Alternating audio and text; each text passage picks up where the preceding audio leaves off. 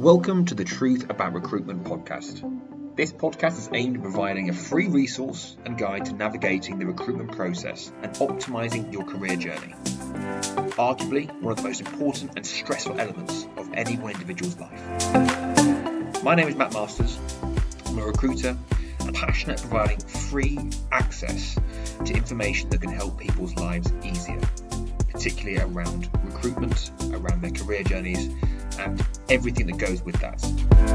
I've got nearly a decade's experience, but I'm not sat here saying that I have all the answers. I simply want to provide a free resource that hopefully can provide some help, assurance, and reduce the anxiety that can sometimes exist when people are going through change, looking for a new job, or simply trying to ensure they get the most out of their career. If you want a copy of any of the PDFs discussed in the podcast, please email truthaboutpodcast@outlook.com. Thank you for listening. We're living in a time at the moment whereby there's high levels of economic uncertainty, people are changing jobs more, companies are looking to streamline processes, and the consequence of that is that unfortunately more and more people are being made redundant.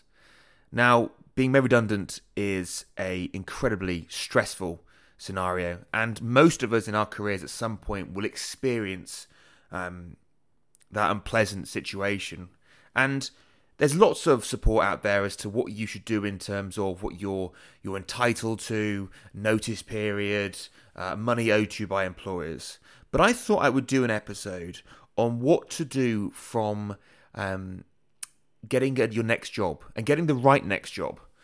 Because, as we all know, when our emotions are heightened, it can be more challenging to make the right decisions and make sure that we are moving forward in the right direction with our careers into a job that is going to stimulate us, provide us with what we are looking for from our employment. So let's take it at step one. So you've found out you've been made redundant, all the technical finance stuff has been sorted out, and now you're sat there in a market potentially oversaturated and thinking to yourself, how do I make myself stand out? Now, we're going to break this down into a step-by-step process. And this will overlap with other videos and other podcast episodes that I've done. But that's okay. This is for you. If you're out there right now, you've been made redundant, this is a step-by-step guide as to how to get through it. So, step one, your brand. You need to sit down and ask yourself, what do I want to do next? And in your mind, I would encourage you to think that if you actually were already employed, so you're not looking at this as I need a job, ask yourself, what would you like to do next? What do you need to, not what you need to do, but what would you like to do? So what I mean by that is there's going to be three parts to this. It's looking at the priorities for the role. What sort of work is going to be stimulating for you and that you want to be doing? The technical, day-to-day elements of the role. What you need from a remuneration perspective and salary perspective to live the life that you want to live or have kind of committed to. And what geographical restrictions do you have on you? The reason why you've got to get a really clear and very precise articulation to that question is because when you are engaging with recruiters, when you're engaging with clients, if you are able to articulate what you want, you are able to say no to things that are not right for you, or structure it in such a way as you do not delay getting where you need to by making the wrong decision. This also feeds into the second part, which is brand. So once you've established this, and if you go back to my podcast episode on CVs, or how to write a CV, it's a similar structure. But step one is decide what you want to do next. Now, there's three choices really. You could be looking at permanent work. So what permanent opportunities are there for? What permanent opportunities are there for me? You've also got contract work, which can be a really nice buffer. So you've got cash flow coming in, so you're not eating into that redundancy pay or reducing the amount that you are eating into it, whilst you find the right permanent job, the right forever home, as it were. The third thing you can do is you can build your brand. Now, building it, I mean by that is, can you take on skills, a course, a qualification, or voluntary work which will add to your personal brand? So that is, that's what's in our mind at the moment. So let's take what your strategy needs to be and how you go and approach the market, because there are three things that I would recommend doing. The first thing is once you've figured out what you want to do, figure out what that job title is on the market. Now, this is not specific to any market, but there will be different job titles for the same job across different sectors. So let's just take a generic example. In property, an estate surveyor can be called an asset manager, a disposal surveyor, a principal surveyor, a valuation surveyor. But fundamentally, the role is the same. So the reason why you need to do this, you need to make sure that you're not missing out any opportunities purely from the fact that the wording of your searches on search engines and with recruiters doesn't quite marry up. So you need to make sure that you've encapsulated and caught all of those opportunities. Once you've done that, Google search jobs in the areas that you're looking for with those job titles and make a list of it. Once you've got that, look at who is the recruitment company and who is the specific consultant responsible for that. Then you need to add them on LinkedIn. You need to send them a personalized message with a very clear CV, which again, go back to the episode on writing a CV, and then a very clear message as to your situation, what you want to do, how much you're looking to get paid, and where you're looking to do it.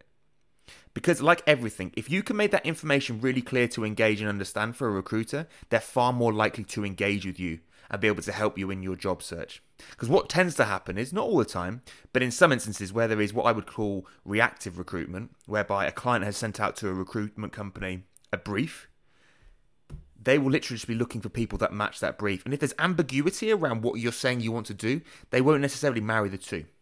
So, step one with the recruitment consultants is identify who is relevant to you with the jobs that you want and reach out to them. Organize a call. And look, recruiters, not as many people would not agree with this, are human beings. So, treat them nicely. Explain your situation.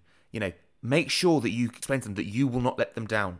If they send you to an interview, you will perform your best. You will research the company because you want to be the first person they think of when a brief comes in like that. So make it really simple for them. So that's step one. You've identified the relevant recruiters. You've engaged them. You've got your CV, your LinkedIn. Again, go to the LinkedIn episode about how to do your LinkedIn. And that's sorting out that traffic coming in through the recruitment source. The next thing you need to do is you need to do some proactive work. And this entails identifying which organisations have the roles and the opportunity and the parameters that you would work for with the jobs that you want to do. And then you need to approach them. And there needs to be kind of a 3-layered approach to this. Step one, LinkedIn. Again, really important. Add the chief executive, add the relevant line manager, add the head of HR, send them personalised messages. Particularly if you're in a saturated market where there's lots of candidates being made redundant, you need to make yourself stand out. So you need to say why you would add value to that client, why you're interested in going and working for them, and what you would bring to the role. So that's step one. Step two, email. And I personally would recommend a phone call. There's a very fine line between being a stalker and being proactive, and I can't tell you where that is. You'll just feel it. So that's what you need to do on that basis. And make a list, make a spreadsheet, and make sure that you have mapped out every relevant employer and they have got your CV and that you've articulated them clearly, exactly what you're looking for, what you can bring to the role. And take your time. Make it personalised. If you literally just send the same email to all of these clients, the chances of them looking at that as a serious application is significantly reduced. Whereas if you send a personalised email that's relevant and they can see that you've researched the company, you're far more likely to get through to at least having a conversation with them on the phone. The final thing that you need to do is you need to go and get yourself set up on the job boards. So again, look at which job boards are advertising the roles which you're interested in are being advertised on. So for example, and I keep going back to property, but that's my bread and butter. So for an estate surveyor, you'd probably go onto Rick's Estates Gazette, and depending on if you're in the public sector, maybe Jobs Go Public, maybe the MJ, depending. So you would make sure that you have signed up to all relevant roles and click all the various roles.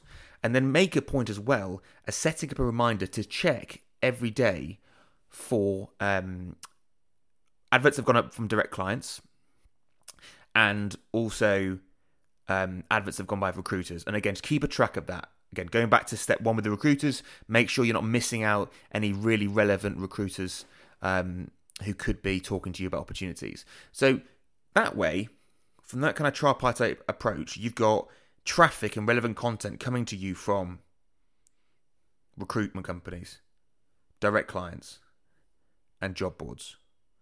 So that's the kind of the proactive approach.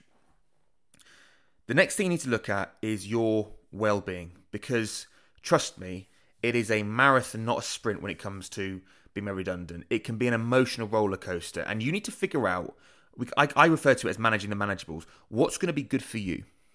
What do you need to do in order to make sure that you're in a place where you are not burnt out, where you are able to put the best version of yourself across at interview, during assessment centres?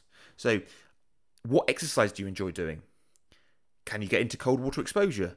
Are you meditating? Are you doing yoga? Are you seeing family and friends?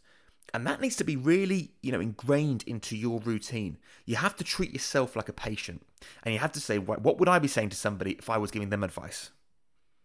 So that's really important. And I would encourage you, to the cold water exposure, I think is fantastic. It's free. Same with fasting.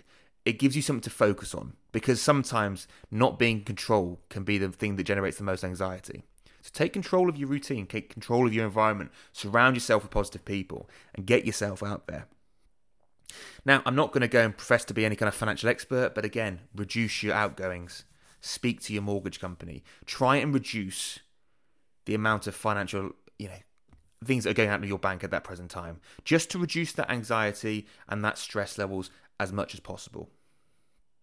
Now, in terms of the approach which I think I would recommend for most people, it is taking on interim work whilst they find the right permanent position. Because sometimes you'll start out with this approach and say, look, I'm not going to just take anything.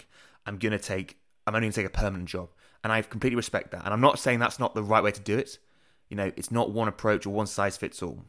But what I would say is it's far easier, to negotiate the right package for you when you're in a job, even if that job is interim. And having cash flow coming in just takes the pressure off that permanent search. And there's no reason that those two can't live harmoniously and run side by side. So with that, what are the tips and advice to getting your first interim role? Because most people that I speak to and I've worked with only go into being an interim because either they've had a full career and they've retired and they want to do interim work because that stimulates them, or they want to earn some extra money. But the other part of it is people get made redundant, and therefore there is no pain associated. There's no risk with it because they already haven't got a job. The biggest thing stopping people from becoming an interim is that they don't want to lose the stability of that paycheck, that regular monthly paycheck, having certainty around what you're bringing into your bank account. So that's gone now. So take the opportunity that exists with being made redundant and go out there and, interim. You can earn a lot more money. But this is what I would say to you. Be flexible. Be flexible on location. Be flexible on the rate. Be flexible on the role specifics. It's not your forever role. But what it is doing, it's developing relevant skills. You're networking in a relevant job. And it's just taking that pressure off financially. Yes, ideally we want the temporary job to be sector specific and relevant to your long-term career aspirations. But even if it is doing some manual labour, gardening, working in a local supermarket, whatever it is, get yourself working, keep yourself in a routine, and just keep that pressure off.